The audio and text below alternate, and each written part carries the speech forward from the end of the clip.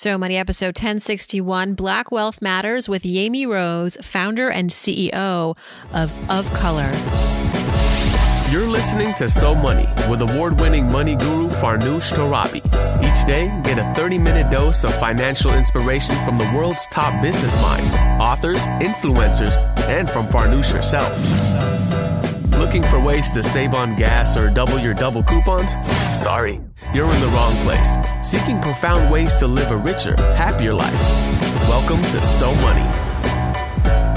One of the crazy things today that I've noticed is it's not even so much the exploitation that often happens, but it's really an issue of access. The crazy thing is that you're less likely to even have the quote unquote privilege of being exploited today by a bank because you have a real dearth of financial services companies where people of color even live. Welcome to So Money, everybody. It is Friday, June 26th, 2020. Our Black Wealth Matters series continues today with my friend Yami Rose, who is the founder of Color. It's a new digital financial wellness platform that focuses on providing content and banking tools built around how people of color save, spend, and build their legacies differently. Something that traditional financial services companies have not really addressed. We know this, and Yami knows this intimately well, having worked for a number of big financial services companies throughout his career. Yami has spent nearly 2 decades at the intersection of financial services and communications, marketing, focusing on financial wellness. He's a prolific writer, has written extensively on the racial wealth gap in places like Black Enterprise, The Root, and Money.com. In our discussion, we talk about, and you heard a little snippet here, about some of the structural hurdles and holes financial institutions and banks have created, making it more difficult for Black individuals and African Americans to save, invest, build wealth, how his new company of Color is providing that alternative and way to provide members more access to quality financial products and services, and why words matter in this movement. In particular, Yami has an issue with the term racial wealth gap. Coming up, you'll hear why. Here we go. Here's Yami Rose. Yami Rose, welcome to So Money. Thank you for having me, Farnoosh. It's so nice to have you on the show. You've been such a supporter of my work over the years, and now with the Black Wealth series and you starting a business of Color, what a great time to have you come on and tell us about all the good work that you're up to, and also your experiences as a Black individual working your way up through the financial services industry. First off, as you've been listening to this series too, I know you were really excited about it. We have talked at length about some of the historical events that have prevented Black people from creating wealth, whether we're talking about redlining, which impacted housing, whether we're talking about the GI Bill, which the promise was denied to millions of Black war veterans.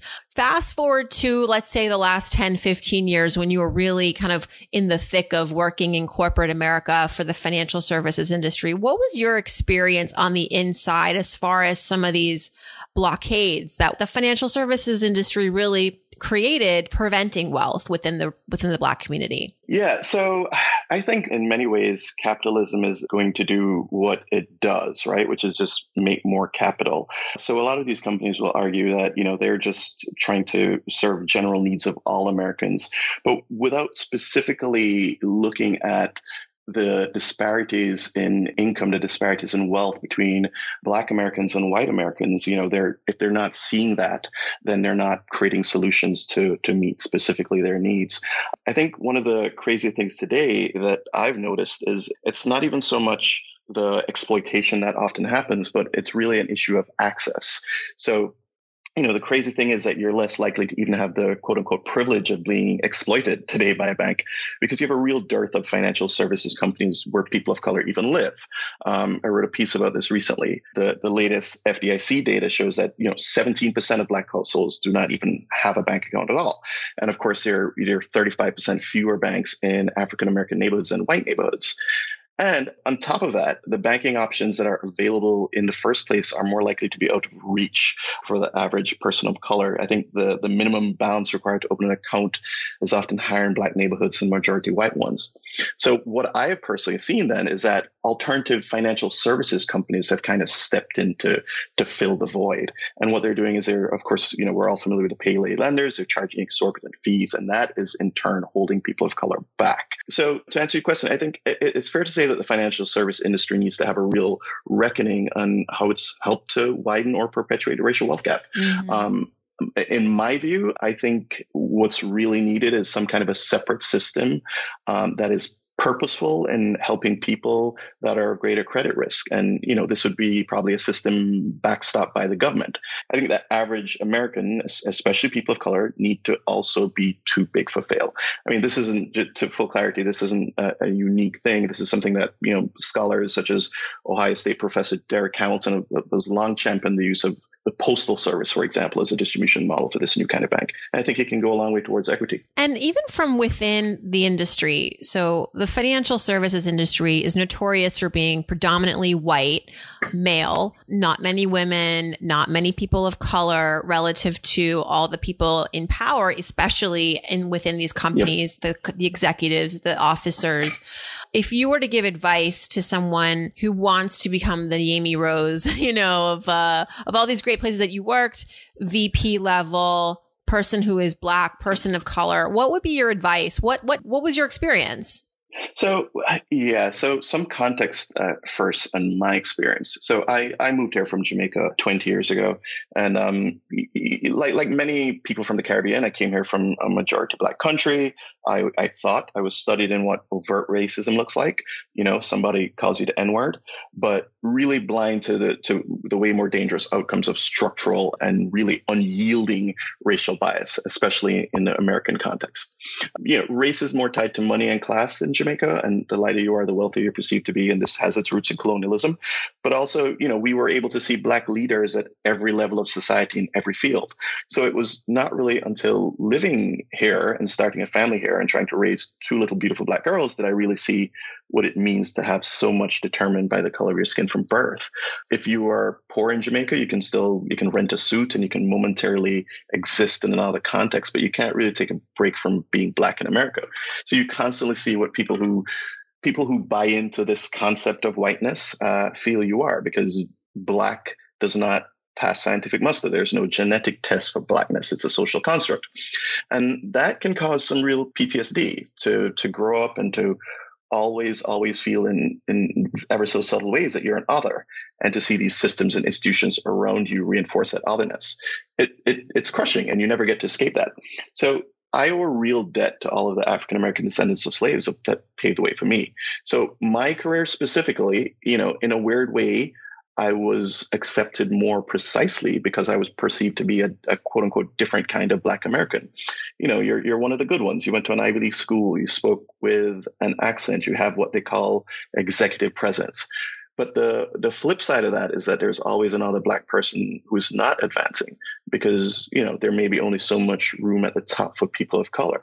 My advice would be, don't let the game be played on their terms. Bring your whole self to work, because when you do that, that's when you will really progress in terms of being able to offer true value. And don't be afraid to speak up, and don't be afraid to call certain things out if you see things that are wrong.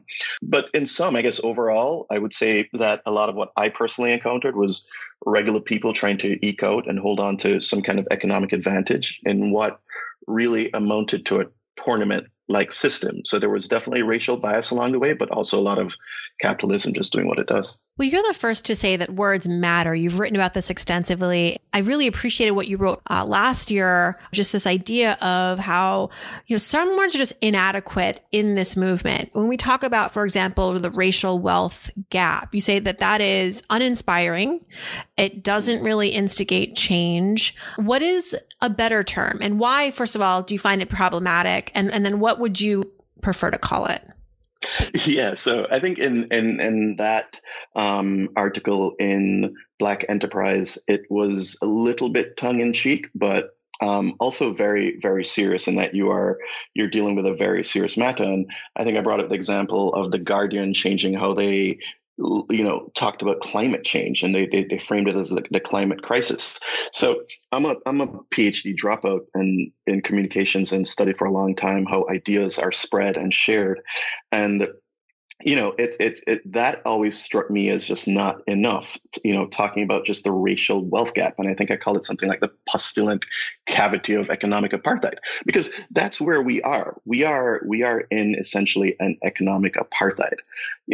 I've had a lot of people ask me my perspective over the last few weeks about what's happening in America. And many have lamented with sadness that, America's lost her way. And I offer a quick correction and an observation. This is her way, right? The founding documents of this country were clear in defining my political value as 3/5 of that of free whites. So the romanticized version of immigration, I'm an immigrant, is kind of misremembered as give me your tired, your poor, your huddled masses yearning to be free. But from the 1790 Naturalization Act onwards, that was open to free whites. So America was never really built for equality, much less equity. And, most are surprised to learn that I'm actually more uncomfortable when people are not freaking out about justice and economic apartheid, because the status quo is horrible for people of color every day. What is your opinion on something like reparations? You talked in your article about how income is really important, and there are some solutions to providing what might be, you could call it reparations. Others might just call it like leveling the playing field. What do you think about giving all Black individuals more income? And then what are some other ways to sort of rectify all the wrong that has happened, that the country has inflicted upon this community? I think the first step is recognizing it is what it is, which is a breach of contract. Right. So there was essentially a breach of the constitutional contract with Black Americans. And I think first going there, and Ta-Nehisi Coates, with his great essay, The Case for Reparations, went a long way in allowing us to have this conversation with the R word in polite company. And let's make no mistake, we started along this path after the Civil Rights Movement, after the Civil Rights Act was signed. We had about almost 20 years of public policies that saw color, that were saying, okay, people of color in this country were wronged. And it had government support and legal support. I mean, you're talking about FHA laws that is discriminated against Black individuals. You're talking about the GI Bill, essentially explicit economic advantage that was provided to white Americans that left people of color behind, and that ultimately created a strong white middle class and relegated people of color to an underclass. So I think first, I talk about the 3 Ps in terms of what we need to really tackle this. And people is one of the Ps, right? So you need people to first recognize that something wrong happened in this country and be able to recognize that and say, okay, we're not just comfortable enough with saying, okay, let's stop doing that, but let's also, in contractual law, there's a remedy, right? So we need a remedy for that. And, people talk about reparations now as that remedy, and that can take many forms. It doesn't have to be helicopter money. It doesn't have to be money falling from the sky. It can be in terms of economic provision of economic opportunity. It could be in terms of social program. The other 2 Ps there are policy and the purse, right? So on the policy side, I think Americans fight against big government all the time, which is just code for entitlement programs that focus on inequity, as opposed to ineffective government that works to create a better society. But the gaps between the 1% and the 99% are so large, and we're so thirsty that we don't have the will to see effective policy play out. So after the Civil Rights Movement, Reagan started to dismantle that. So racist policy got us here, and we need equity-focused policy to make things right. And the policies that govern our interactions in certain spaces can go a long way.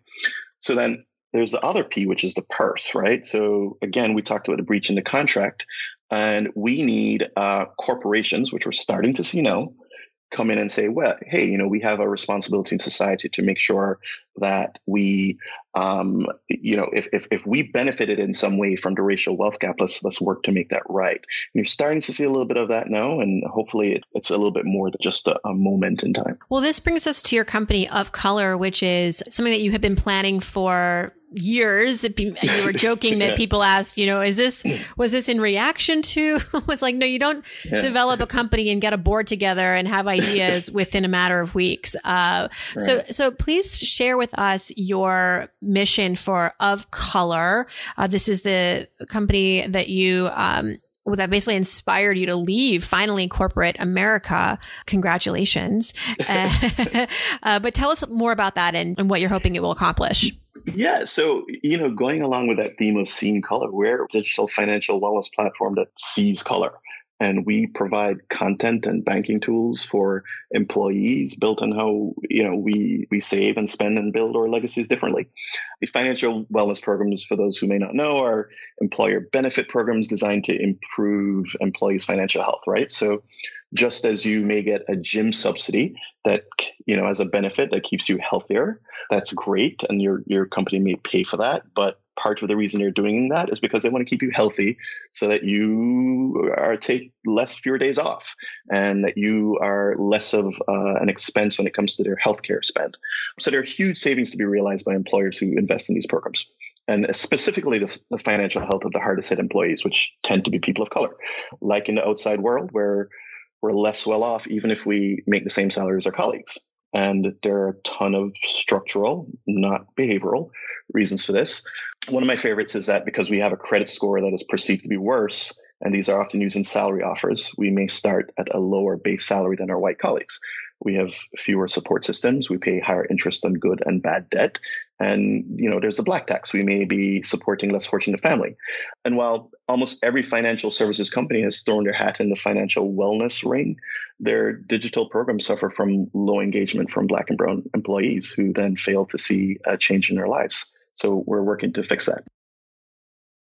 And if you had to take a guess, what would you think would be the first industry to really embrace Of Color, this service? Yeah, so I think the auto industry is probably a good one. Any industry that has a good mix of employees that are of color, a mix of salaried employees and hourly wage employees. But look, I think every industry that has, if you have even a small employee base and there are people of color within that, you will see a benefit, especially when it comes to participation. For a long time, a lot of these programs were kind of, I use the example of the networks, right? You have NBC, CBS, ABC, and they basically have programming that feature people of color, but aren't the focus of it. So we're more like BET, right? So anyone can watch and engage. You might not find it as relevant, but that's where we are. Can get involved, but we are purpose driven. We're driven to close the racial wealth gap, and we are built kind of along this kind of FUBU model, which is like for us, by us, with a specific focus on how we bank and use money differently. Would it behoove financial services companies to market specifically to Black communities in the way that Of Color is, in your understanding of the specific issues they're grappling with that are exclusive in some cases to their families, to their communities? I've heard over and over about how minority groups just sometimes don't feel like they're being heard, they're being understood, they're being marketed to, especially when it comes to financial services. We still feel like it is an industry run by white men for white men. What do you think financial services can learn from the model that you have created? First of all, I guess it's not really about marketing. This is not, financial services will say, we only focus on the color green, right? We focus on money. And they'll take the same exact products and they'll market it. They'll have a commercial and they'll put it in the middle of Fresh Off the Boat or something, and they will say, okay, done.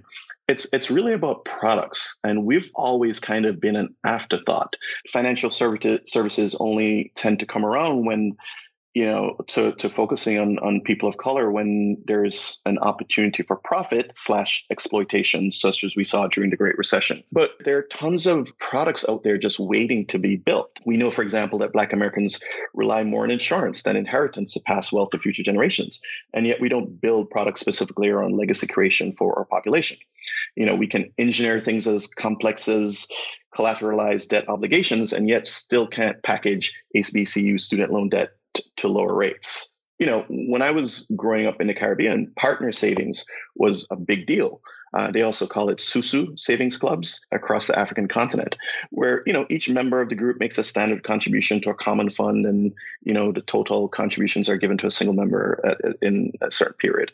But that is not a savings option for me at Chase, and it's kind of because we're an afterthought. And what needs to happen is you need investment in the creation of these products. I think what will happen when you do that is there'll be an awakening. So Hollywood was woken up when Tyler Perry movies had success. Jordan Peele made a horror movie, and everyone said, "Wow!" But people of color want to go to see horror movies. We didn't know that, and now everyone is rushing it. So I think ultimately you need to create these products, and you need investors to back the creation of these products to be able to say, okay, this is something specific that we're building that will meet your needs. We don't see that for populations of color. What we have seen up till now is unlike what you are doing, which is really creating these products and services that will further the advancement of Black wealth and the wealth of people of color. What we have seen, if anything, is things like prepaid cards. Russell Simmons. I've talked about this at one point or another on the show. Trying to serve the underbanked. And so rather than providing robust banking services for you, we're going to give you a subpar product called a prepaid card that has, by the way, a lot of fees. It's going to make me rich, and you just continue the cycle of poverty. I wonder what is your sort of criticism or take on that? And it seems like there's nothing in between. Like it's either, these sort of subpar products that don't really help anybody except the people who make them. And then something like your program of color, your company, which is really taking it to the next level. And I think, holding Black people to a much higher standard. Well, it's not even Black people. It's holding corporations to a higher standard, right? Because this is an enterprise product. And when I focused in on the mission, which was to close the racial wealth gap, sounds crazy, but we're going to do it. I said, okay, you can't really help someone save if you are charging them, say, $20 a month for a savings product. That just doesn't make sense. It's counterintuitive. So I was trying to figure out a way where we could have corporations basically subsidize the financial health of their employees in a situation that's a win-win. So these employees of color are better off in terms of their financial health, and this reduces the overall benefit spend of the company. So there's a way to engineer this where people of color do not spend in order to improve their financial health. Now, we're building essentially a platform, and we launch in the fall, but we're building a platform that will hopefully, over time release additional products. But that's one of the first ones we're doing is an enterprise product focused on personal financial management. You take stock of where you are, you patch your holes, and you grow. In terms of the companies that are out there, they're companies focused on building credit. Frankly, I think they do it in a backwards way. And they're companies that have swooped in to fill the void that traditional financial services companies have left. Those are your alternative financial sectors, payday lenders, etc.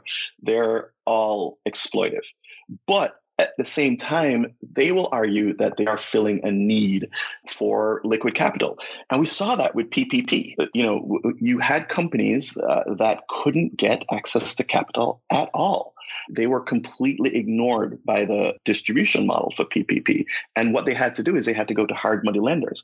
And ultimately, those hard money lenders bailed them out. I mean, they're paying for it, but they bailed them out. And that's the great irony of capital in America. It's that the poor spend so much to access their own money, whereas the rich, they access their money for free. It's a great irony. And, Mehrsa Baradaran is a professor that I admire greatly. And she, in her book, The Color of Money, talks about that without malice, capital looking for yield will lead to exploitation if there are structural inequities. I've kind of followed that philosophy, and I've tried to say, okay, this is something that I will do, something I won't do, and be guided by that philosophy of what is best for the people of color. I'll tell you one thing, Yemi, this is quite the year to come out with a business like yours in a recession, in the thick of a Black Lives Matters movement, I feel like if you're looking for press, don't even worry about hiring a publicist. The news will find you because you are a glimmer of hope, optimism in an otherwise really tough world. Yeah, no, I hope so. It's these twin crises, COVID, then the police brutality issues. It's really taking a toll. And I think what's happening now is that people are hopefully starting to go, oh, okay, so there is a real issue. It's funny, I think back to last summer and things were looking up for minority-owned businesses, right? So the number of companies, especially minority women, had grown by over 150% up till last summer. Headlines were out there talking about the rise of Black women businesses, Black women making millions Academy was a thing. Netflix just released a documentary. So there were shoots of progress that were coming out of the Great Recession. And now it's essentially a disaster. I read a study just recently that said that close to just under 50% of small businesses of color were expecting to close in the next 6 months without intervention. Yeah, it's definitely a very tough year and a trying year. Tell me what a typical day is like for you as you're launching a business in a pandemic, sheltering at home. Yeah, so it's kind of crazy to be honest. I mentioned that when we were starting, we didn't anticipate any of this. We'd been kind of, planning for this for a while. I left a great company. I was rising quickly. I'd finally made it up to the executive ranks. But, this idea was just eating at me at how to create this product. So I kind of shifted lane and, my wife thought I was crazy. She probably thinks I'm still crazy. But it's exciting. It started out the first couple of weeks just adjusting to the new normal, trying to get traction, trying to do so many things simultaneously, being heads down in development, trying to build products with the tech team, trying to get the brand right, trying to ensure that we're guided by our mission always. At the same time, especially as an early stage company, you're always fundraising. So, I will tell you that has been made a little bit easier in the past few weeks. I've never before had inbound, especially the VC world is they do things a certain way. And, if you don't get a warm introduction from someone who they've funded previously, your emails will get ignored if they're cold. But recently I've seen, people reaching out and saying, hey, we've heard about what you're doing and we'd like to have a conversation. That never, ever, ever, ever happens. So it's been interesting. That is really good to know. Wow. I'm so happy for you. That's awesome. Yeah. Because we know, we've covered it on the show and like getting funding, VC is just 2% of the overall way that companies get started. And then within that 2%, most of that goes to frat guys. And then whatever's left is like women, people of color, maybe. Yeah, no. So I started just bootstrapping at first. It was friends and family. Started asking around a couple years ago. Great, practice for pitching. And, I'm lucky to have a couple of friends that had done well in their own ventures, complete rags to riches stories, and atypical for a founder of color to have somewhat of a network, and I'm totally grateful for that support. But that can only take us so far. The scale of my vision requires additional funding to build those products, to build additional tools that I think can really make a difference. And, the other side of this is that there are ways to make more money. You talked about the Rush card and, right now there's a big push towards payday, essentially payday lending apps. They're called earned wage access apps now because it just, again, communication is key. But some of them out there, I believe, are exploitive. They may go on a tips model to give you access to cash.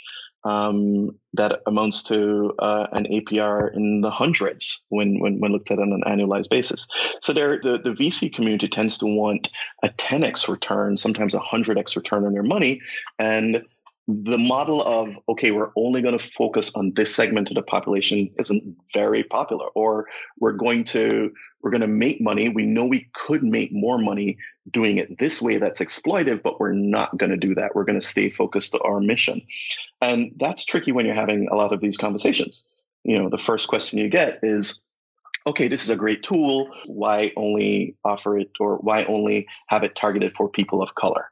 And you have to, again, explain that there are all these other tools that aren't for us, and that it's necessary. So it's a lot of, explaining, a lot of like trying to really hammer home your value proposition. And some people get it, and some are in it for the publicity. They want to say, okay, we're partnering with, a founder of color, and some are in it for the real reasons. And it's fairly easy to figure who those people are. Well, congratulations. We'll be watching, and I look forward to updates in the coming months. Yemi, thank you so much for spending time with us.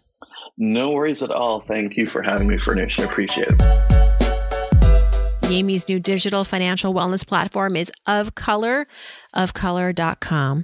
All this information is on SoMoneyPodcast.com. You can grab the transcript, listen and share the audio, and also click on Ask Farnoosh and leave me your questions for our returning Ask Farnoosh episodes. We'll be returning with those episodes. Thank you for your patience next Friday. Thanks for tuning in, everybody. I hope your weekend is so money.